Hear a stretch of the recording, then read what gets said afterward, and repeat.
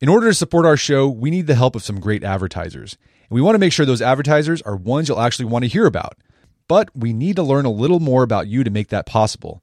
So go to podsurvey.com/artofman and take a quick anonymous survey that will help us get to know you better. That way, we can bring on advertisers you won't want to skip. Once you've completed the quick survey, you can enter for a chance to win a $100 Amazon gift card. Terms and conditions apply. Again, that's podsurvey.com/artofman, ARTOFMAN, podsurvey.com/artofman. Thanks for your help. This episode of the Art of Manliness podcast is brought to you by Huckberry. Huckberry is my favorite place to shop online. Everything from clothing, they got stuff for your everyday carry, camping gear, things for your house like furniture and even like art. You name it, they've got it, and they handpick all this stuff to feature in their store. Go check it out at huckberry.com. And if you want to see some of the things I've purchased from Huckberry over the years, go to aom.is/aomhuck. And if it's your first time purchasing, use code ART15 at checkout and you'll save 15% off your first purchase. Again, aom.is/aomhuck and then code ART15 to save 15% off your first purchase. This episode of the Art of Manliness podcast is brought to you by Squarespace. Turn your great idea into reality with Squarespace. Squarespace makes it easier than ever to launch your passion project, whether you're showcasing your work or selling products of any kind. With beautiful templates and the ability to customize just about anything, you can easily make a beautiful website yourself. Just point and click. And if you do get stuck, Squarespace's 24/7 award-winning customer support is there to help. Head to squarespace.com/manliness for your free trial. And when you're ready to launch, use the offer code manliness to save 10% off your first purchase of a website or domain. Again, squarespace.com/manliness for the free trial and then code manliness to save 10% off your first purchase of a website or domain.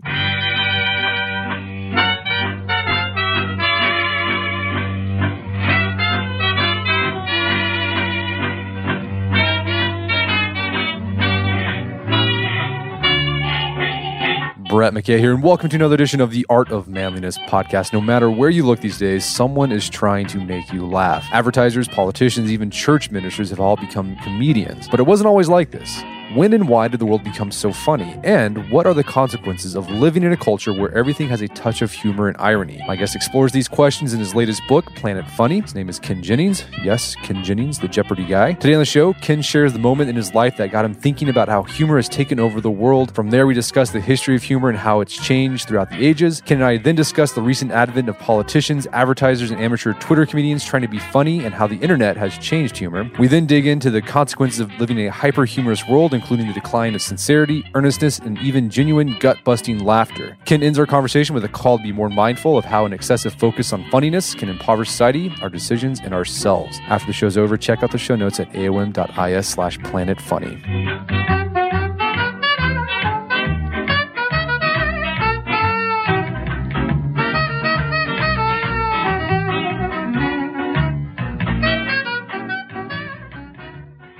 All right, Ken Jennings, welcome to the show. Hey, thanks for having me. So you've got a new book out. It's not about trivia, which we would expect you to write about, but you wrote about humor. And it's called Planet Funny. And it's about how humor has taken over our culture. I'm curious, was there a moment in your life when you realized everything, and by everything, I mean everything is funny now in particularly American culture? I think the thing that woke me up was when airline safety videos started to get funny. You know, because when I flew as a kid, I always was terrified of that little laminated pamphlet that told you about the oxygen masks and where's your life jacket and where's your nearest exit. You know, I studied that thing for an hour. And a few years ago, those safety demonstrations started to get replaced by little videos with musical numbers, and they were full of kind of wacky non sequitur jokes. Delta had an 80s themed one with Kareem Abdul-Jabbar as the pilot, just like an airplane. And I remember thinking, wait, why does this have to be funny? Like, there's nothing less funny than the odds of a plane crash, right? Like, what is happening to us that we need jokes here? Yeah, I mean, and besides, the other example you gave that I thought I didn't think about, but it's true, like insurance, like car insurance, like the thing that's supposed to you use when you get in an accident, like that's funny now thanks to Geico. Yeah, you know, as late as the 1960s, and this is shocking to us today, the conventional wisdom on Madison Avenue was that funny ads didn't work. You had to stay away from all humor because viewers would remember the punchline, but maybe forget the product.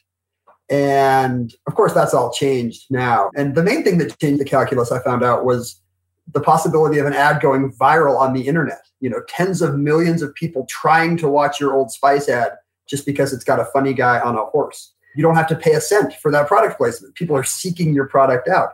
And Procter & Gamble now says that Old Spice isn't even a deodorant anymore. It's an entertainment brand. The deodorant is incidental to providing a fun branding experience, which is an awful thing. Right. Yeah, super. So before we get to explain how we got to this point, let's talk about the concept of funny too, because you explore this idea of what exactly is funny and how has that changed, and then how is that, because of the changing humor, why that's sort of infected everything in our culture. You mentioned in the book Peter McGraw, author of the Humor Code, and he researches. He's a scholar that researches humor.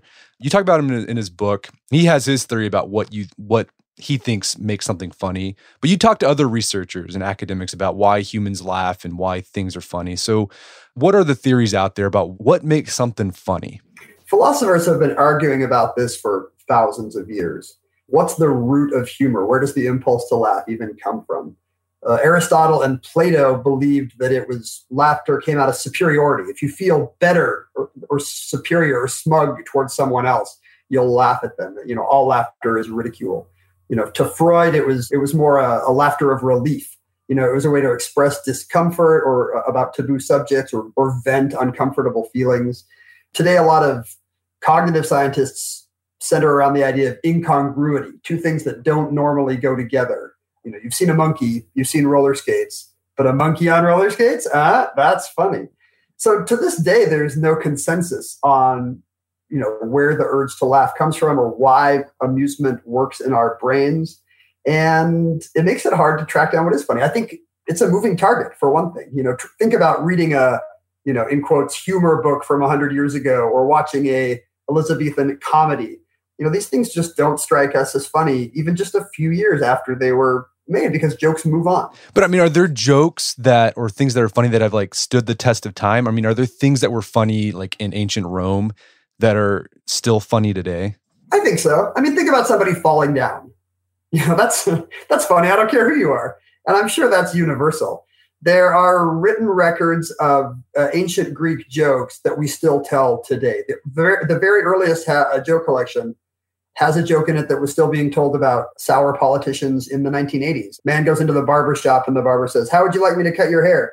And the man snaps, "In silence." That joke's thousands of years old and it still kind of works. But I think the way you tell jokes have to change because, again, the comic sensibility keeps changing and we demand novelty. Right. Yeah, the fart jokes, I think, too, have been around for a while. My kids still think, my 7 and 4-year-old think it's hilarious. Fart jokes. But now that was funny in ancient Greece too. That would be Freud's theory, something that they can sense is taboo, even if, I don't know, if you raised a kid by wolves, would the kid think farting was funny? I doubt it. I think they can sense that we're uncomfortable with it and they realize, oh, I can do something with this.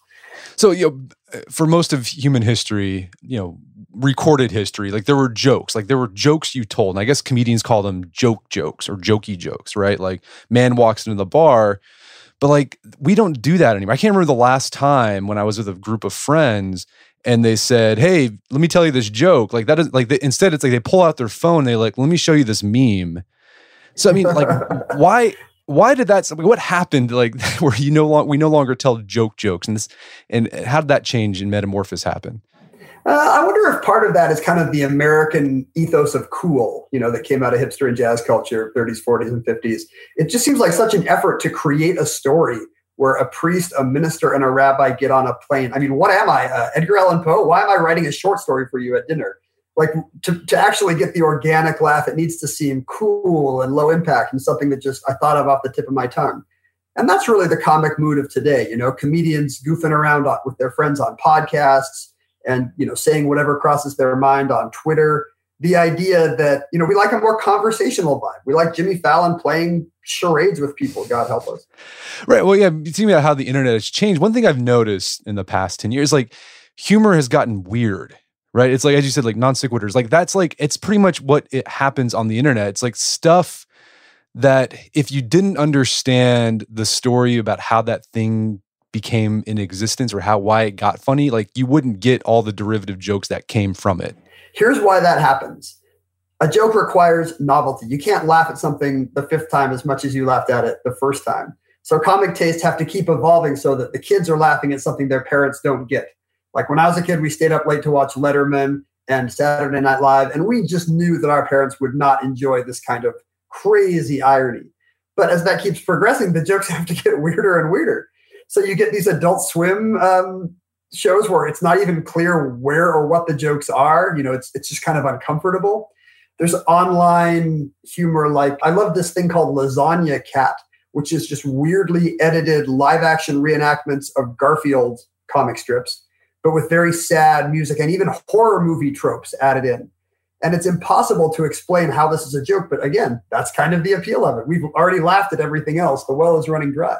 Right. And I mean, another point you make with the way things have changed, where things are constantly evolving at a quicker and quicker pace, is that humor today is much more fragile than it was, say, 20 years ago. You could tell a joke and kind of flub it, but you could still land the punchline and people would laugh. But today, it doesn't, like, if you miss like one little thing, then it's not funny. It falls dead. And it might even be offensive, right? And then suddenly yes. The pitchforks come out on the internet and you're pillared. That's what you see a lot. This made sense in my head, but yeah, humor is so ephemeral that any little thing will break it. There's a reason why jokes don't translate well into other languages, why computers can't produce them.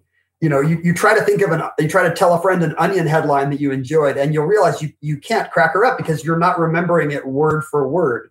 So much can go wrong telling a joke, but we're all getting better at it. Even so, the fact that we're surrounded by this endless avalanche of jokes on social media and streaming video means that we're all kind of internalizing what the rhythms and the mechanisms are. And we're starting to get into a culture where everyone can kind of do the voice of comedy, whether they really have a knack for it or not. So, I mean, this idea also you get into is how one way that humor has changed is we've become much more ironic. And you get into like what irony means. You talk about Alanis Morissette. I remember when I was like, I think in 9th grade when that song came out, and my English teacher was like, that's not irony what she's talking about. But like, what is irony, and why has irony infused our humor today?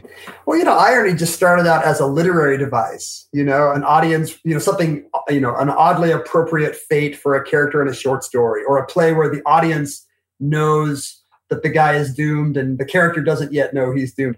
And that was just fine. But sometime around, Vietnam, Watergate, kind of the new American cynicism era, ironic comedians like Steve Martin and David Letterman started to expand irony, and so it was a whole voice. And today it's even, I don't take anything seriously, even my own comedy. And today it's essentially a lifestyle. You have people growing facial hair or buying vintage clothing because they're not sure if it works, even if it's kind of crazy over the top. Hey, this works ironically. People voting ironically or telling, offensive jokes ironically. It's almost like we want to be insulated from any of the possible impact of our convictions. So lifestyle irony is a way to kind of skate through life unscathed without having to commit to really believing or thinking anything seriously, which is pretty awful when you think about it. Yeah, I mean, because it takes out some of, like, I don't know, the sincerity of life, right? Like when was the last time you actually felt genuinely like excited about something? Because if you look too excited, well, then you're a square. Something's wrong with you. Right, or actually telling a friend how much you appreciate them or love them, like, whoa, no way. We're very comfortable kind of riffing and with light banter. I noticed this recently. My daughter fell and broke her wrist, and a lifetime of ironic social media had really prepared me for kind of funny quips to try to distract her from her owie, as the doctor put the cast on it. But when something seriously goes wrong, I had a friend whose kid was in a car accident, and I realized I had nothing to say. All these years of banter and social media quips and riffing with my friends have left me really ill-equipped to actually get under the skin and share my real feelings and find out what this guy needs. And I do miss that kind of earnestness. Yeah. And one of the more poignant moments in the book, you talk about that sort of how things being infused with humor sort of, I don't know if what's the word desensitizes you to those other things. You talk about, you watched a clip of like an accident, and like your initial like reaction is like, kind of chuckle, but then you realize that no, what happened was actually really terrible and I should be feeling something else. Yeah, it was one of these dash cam videos, and it was awful. It had been near my house, and I knew that a bystander had been killed. But yet when the link appeared on the newspaper site and started running, and I saw the weird slapstick boing, I kind of involuntarily laughed, and I realized I did think it was funny, but that didn't excuse it. Things can be funny and still not be helpful or good. And I think that's an important realization in comedy as well, that a joke might work and still do something awful. Yeah. So, I mean, this idea you mentioned earlier about we're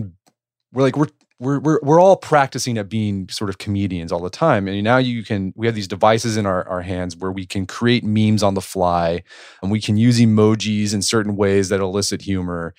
But I mean, what's weird about it is that, as you said, it kind of degrades our ability to be earnest. It's also infused not just our relationships and how we interact with others, but it's infused other institutions where you think, well, that shouldn't be funny. For example, religion. Like religion has always been like they've been the buzzkill, but now you even argue that religion is trying to get on the humor game. So what's going on there? Any examples of that in particular? Yeah, I mean, in the Middle Ages, you're exactly right. Early Christian scholars read the Bible closely and realized there's no record of Jesus ever laughing. And therefore, that's important. We should be serious in this life so that we can have joy awaiting us hereafter. And that idea has really gone away, I think, because it can't compete. You're not going to get butts in the church pews unless you've got a funny pastor giving a funny sermon. And I notice it the most on the marquees in front of churches. Do you know what I'm talking about? Yeah, I know. When I was a kid, right. When I was a kid, those were Bible verses, always. And now it's always some kind of one-liner or a pun, come to my house after the game, God. And you realize pastors are trading these, Xeroxed and emailed lists of funny marquee ideas because they have to keep up. Once part of society seems funny, any competitor that's not funny seems stodgy and old-fashioned by comparison. And so humor kind of spreads like a virus or an epidemic. Is that working for churches?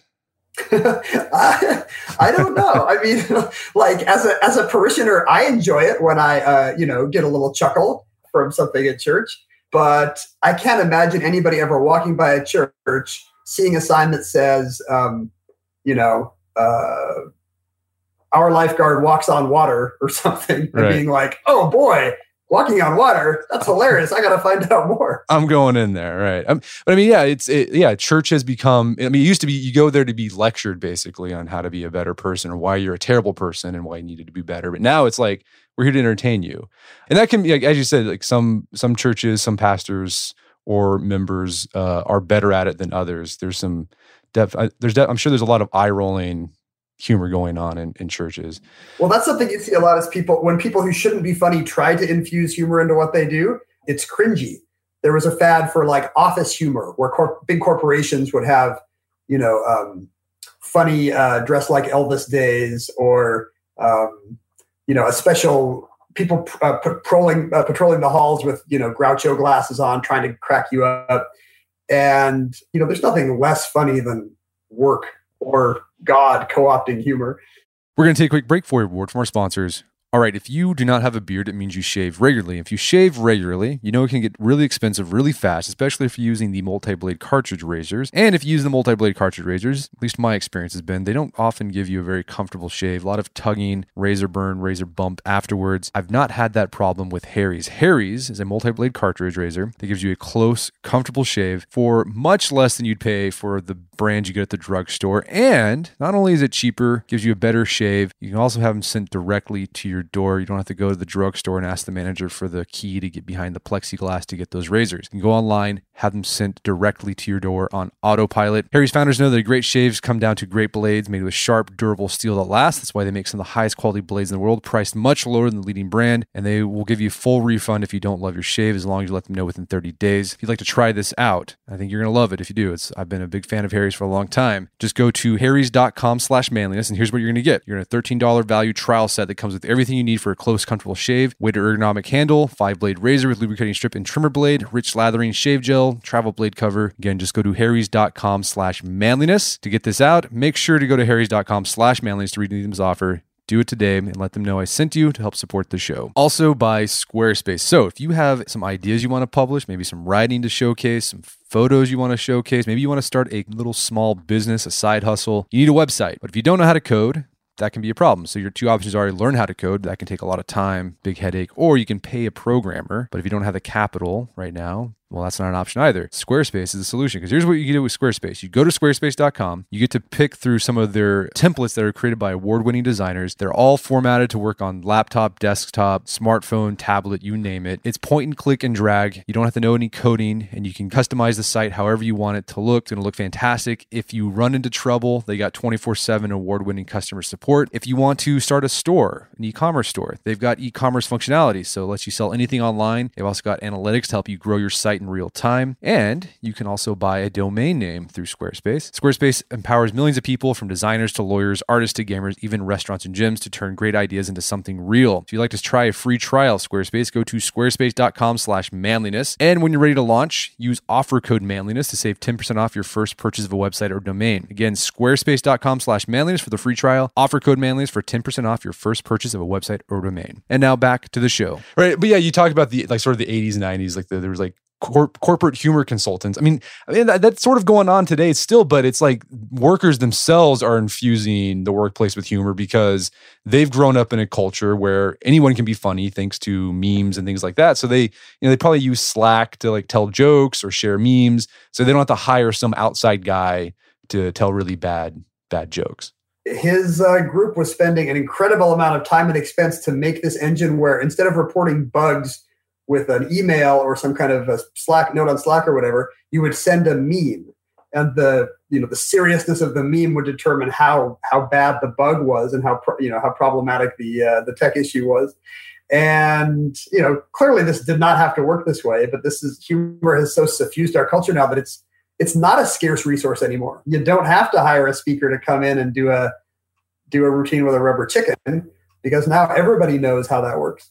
Right. Well, so besides religion, trying to get in on the humor game, another one that's gone on the humor game where you think this really shouldn't be funny because it's kind of serious what the stakes are, is politics.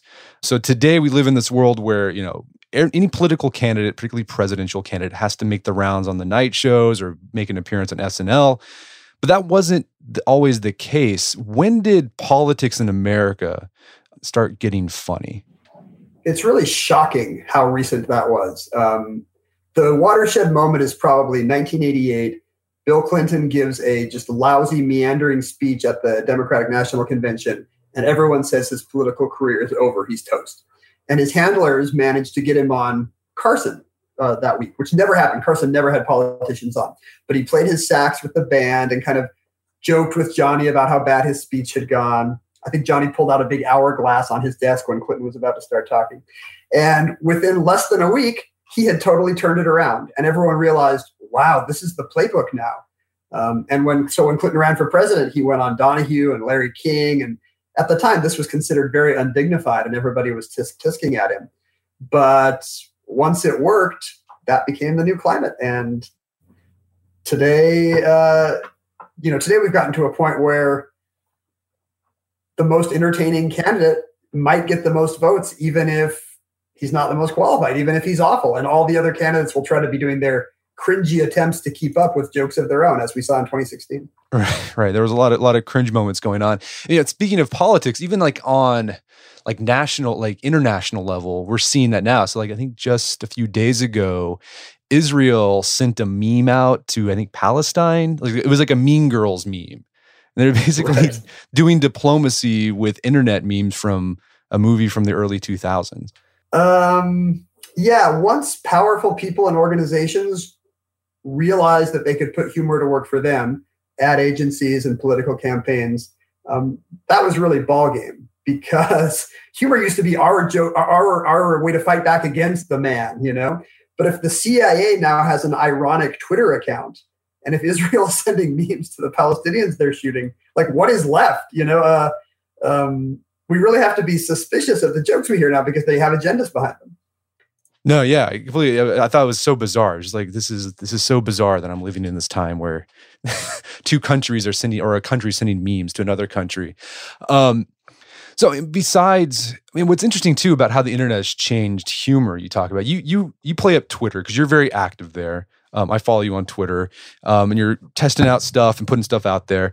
But I mean, what is it about Twitter that's conducive to humor and particularly internet humor?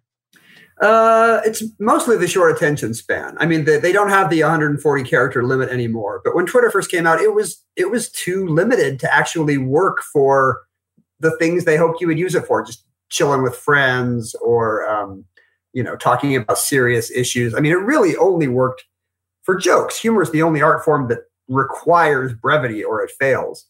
And so this huge kind of jokey Twitter community formed with people just kind of essentially having a big sentence contest all day. Who can come up with the best one-liner about the day's events? Once we had Johnny Carson telling 4 or 5 topical jokes a night, and now you can read 100 or more every hour on your phone. And so it was very easy for me to get just swept up in that and be like, ooh, I want to hang out with these people. They seem fun. And of course, it was awful, and no one should do that. I want to warn all your listeners, please stay away from Twitter. It will break your brain, but it's seductive. Yeah, you highlighted several, not only yourself, but several other, internet comedians or just comedians in general. They're like, yeah, Twitter, like it destroyed humor for me. Like it's just like it turned making jokes like into a job and not fun anymore. For some of those people, it literally became a job. They got hired away to work on late night staff because they were writing such great high quality topical jokes on Twitter. But I think that's something comedians say a lot in general, which is that once they do it for a living, once they can see all the strings and know where all the bodies are buried, comedy has no joy in it for them anymore. And I feel like we're starting to see that culture wide now that we are all getting as savvy as comedy writers about jokes. We're starting to enjoy it less and less. We just know the mechanics too well now. We're hard to surprise. Yeah, I can't remember the last time like I had like a giant belly laugh where I cried, right? 'Cause I laughed so hard. It's more like, okay, I see something that's funny and my brain recognizes, oh, that's funny. And that's it. There's no LOLing going on at all. There's a thing called the hedonic treadmill where the brain gets used to more and more pleasurable stimuli, and it needs those just to maintain a baseline. So if you don't have 100 jokes a minute on Twitter, you're kind of bummed. But as you get them, you take no joy in them. We people used to literally slap their knee and hold their sides, and now it's just more like, yes, that's funny. That's about the best we can do. Right. I'm amused. That I know that's supposed to be amusing. And I would be laughing if I was not living in 2018. If I was not a hollowed out shell of a man, I would be delighted now. Right. Well, you talk about Twitter a lot. What about Instagram and YouTube? How are those doing and contributing to humor, or maybe taking away from humor? They're both, paths to success. Bo Burnham is now selling out Madison Square Garden as a comedian when he used to just be sitting in his room at 16 years old making YouTube videos with an acoustic guitar. So it's a way to get an audience, which is great if you're in the business of being funny. But again, it's just kind of an addictive, oppressive dopamine cycle for everyone else who, we can't look away from these feeds. But, one thing they do is they kind of give us training wheels. They give us a set of templates for how to be funny, whatever the meme of the day is or the joke format of the day on Twitter. And it's pretty good comedy for dummies. It's a good remedial class in how to at least simulate comedy, which is one reason why we can all do it now. Right. Yeah. Well, it's sort of like those old jokes from 40 years ago, the priest, the rabbi, whatever walked like that. We have that now, but it's in a meme form. Yeah. And for a while it was catchphrases. If you could say, yeah, baby, like Austin Powers, you could be the Office cut up. And now we have kind of Twitter joke formats to do that with. So what is the downside of having so much culture infused with humor? And we kind of highlighted a little bit of it, on a personal level, you're less empathetic and you laugh at things you shouldn't laugh. You don't know how to console people or be genuine or sincere with them. But what on a societal level, like what is happening to us now that everything, including international diplomacy, is supposed to be funny? Well, yeah, there's the personal cost for all of us that we enjoy jokes less and maybe, in my case, maybe even feel like it's not making me a better person. But I think could be real world effects too, with the result of people making worse and worse decisions because we've kind of been narcotized by our love of jokes. People buying an inferior product just because the ad was funnier. That could have real impact. North Korea could have launched missiles because they didn't like the interview with Seth Rogen and James Franco. So at some point, there may actually be a body count for this phenomenon, which I kind of shudder to think about. Well, you gave an example I thought was really poignant. Was there's some Greek myth about a city that all they did was laugh and they ended up destroying themselves because of it. Yeah, there's this ancient Greek story from Theophrastus who talks about a city called Tyrans, where everybody was addicted to laughter. They just couldn't stop, and it was ruining their city. Like they couldn't trade, they couldn't do anything. So they go to the oracle, and the gods say, you have to sacrifice this bull, and if you can do the whole ceremony without laughing, your town will be cured. But a little boy sneaks into the ceremony and sees the bull getting sacrificed and makes a pun and just cracks up the whole crowd. And the lesson, said Theophrastus, is that once your society has an inveterate custom, there is no remedy for it. You're locked in. And sure enough, that city was invaded by Argos, just a few centuries later, and has been ruins for thousands of years. And that's kind of a gloomy takeaway. But I think it's not possible that this is a new kind of dystopia we could be entering, not one where instead of a government oppressing us, we've decided to kind of oppress ourselves just by ignoring serious things in favor of comedy and amusement. And not grappling with the real challenges we have because there's just too many hilarious distractions on our phone. Right. Or we see the problems, and instead of doing something about them, we just laugh about it. And we say, hey, it's a coping mechanism for dark times. Sure, I got to joke about Trump. I got to joke about rising sea levels, But it's gotten to the point where a joke is kind of our default first response to everything. Like I've noticed this thing on Twitter where even when like a celebrity dies, immediately 100 people will jump in and start trying to make jokes about the death. Like the guy who founded IKEA died a couple months ago, and immediately dozens of people on Twitter were like, I hope his casket came with an Allen wrench or whatever. And, it's not unfunny, but is that really the best impulse when somebody dies?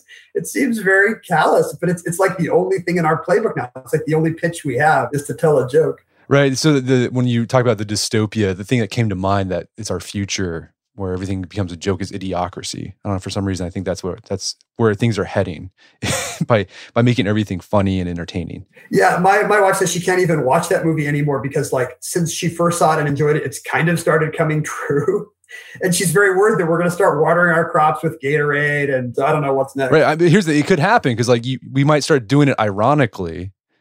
And then we end up doing it and we just destroy all the crops because we were trying to be funny. Sure. Like all the people making jokes about the IKEA guy on Twitter, if you ask them, they'd be like, oh, no, condolences to his family. But I just, thought I had this ironic persona where I joke about everything. Well, I mean, if that's what everybody sees, that's effectively what we get. Yeah. So, I mean, what's the solution, right? I mean, it's so embedded and infused in our culture. Is it just like, you stop using the internet, you stop watching the Delta, fly movies? Like, what do we do here? I don't want everybody to die in a plane crash because they stopped watching the safety video. That would be awful. But you're right. Like that's kind of the most difficult thing I had with the book is I've noticed this thing and I think it's a thing and I think it needs to be talked about, but like, do I really have a recommendation? I don't want to say I'm against comedy. I love comedy. The book is like a love letter to the comedy I like. But I kind of think of it like one of these charities that, it's not going to cure cancer, but it's raising awareness. Oh yeah, please donate to our campaign. We're raising awareness about prostate cancer or whatever. I feel like this book cannot solve the problem of people laughing when they shouldn't. But I would like people to be aware. I'd like to start a conversation so that the next time somebody thinks, hey, that ad is funny, I'm going to buy that. Maybe a voice in their head will be like, wait a second. I shouldn't buy the product just because the ad was funny. Or maybe some other insurance company has lower rates. Or I'm going to vote for that guy.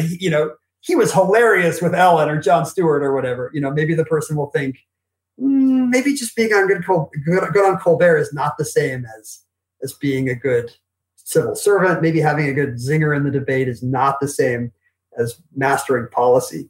So that we kind of think, well, maybe there are parts of our lives we can keep sincere. Maybe I should make time every day to get offline or go for a walk or give a friend a sincere compliment. There are little things we can do, I think, to push back against this rise of irony and snark everywhere, to make sure it's still acceptable to be earnest and nice. I like that. So if you have that feeling, if you want to, like, if your daughter gets hurt, instead of like going to that first impulse of saying something funny, actually give her a sincere, counseling there.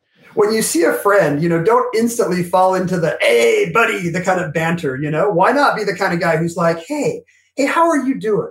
How are your parents? I haven't heard from them lately. Why not be that guy? There's plenty of the other guy. There's no shortage of quippy hot takes in our culture. Right. Think like, what would your grandpa do? Like, how would my grandpa behave in this situation?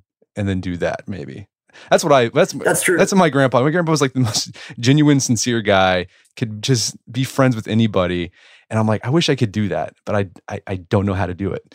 I had one earnest cowboy grandpa and one irony grandpa who would always be pranking clerks. So I guess I should be like my dad's dad and not like my mom's dad, who was always asking cashiers, "Oh, I thought today was free day," just to watch them be confused. Right.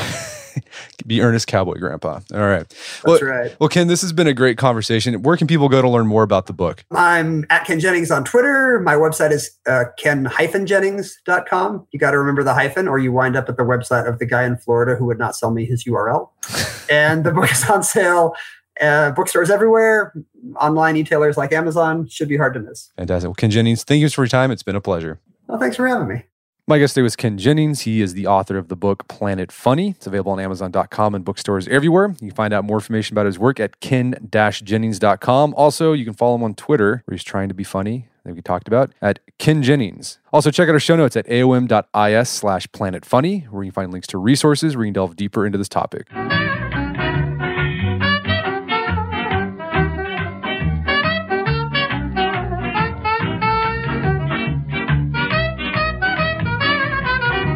Well, that wraps up another edition of the Art of Manliness podcast. For more manly tips and advice, make sure to check out the Art of Manliness website at artofmanliness.com. And if you enjoy the podcast, you've gotten something out of it, appreciate if you take 1 minute to give us a review on iTunes or Stitcher. It helps out a lot. And if you've done that already, thank you. Please consider sharing the show with a friend or family member who you think gets something out of it. As always, thank you for your continued support. Until next time, this is Brett McKay telling you to stay manly.